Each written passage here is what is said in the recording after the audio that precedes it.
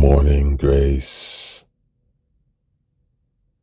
daytime grace, evening grace, nighttime grace, dear soul. These words are from my book, Freedom, Medicine Words for Your Brave Revolution.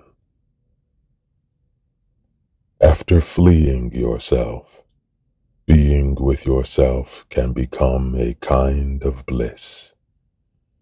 Welcome home. After a lifetime of running from yourself, it can be scary to learn to thrive in solitude and inner living.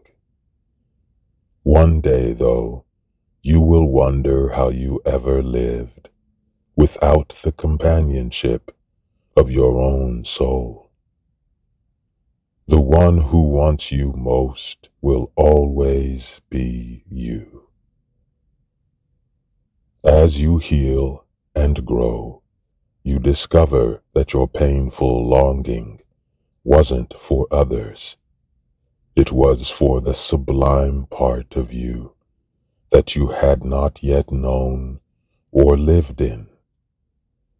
Once you arrive there, all other relationships feel less like an anxious need and more like a light and a joyful gift.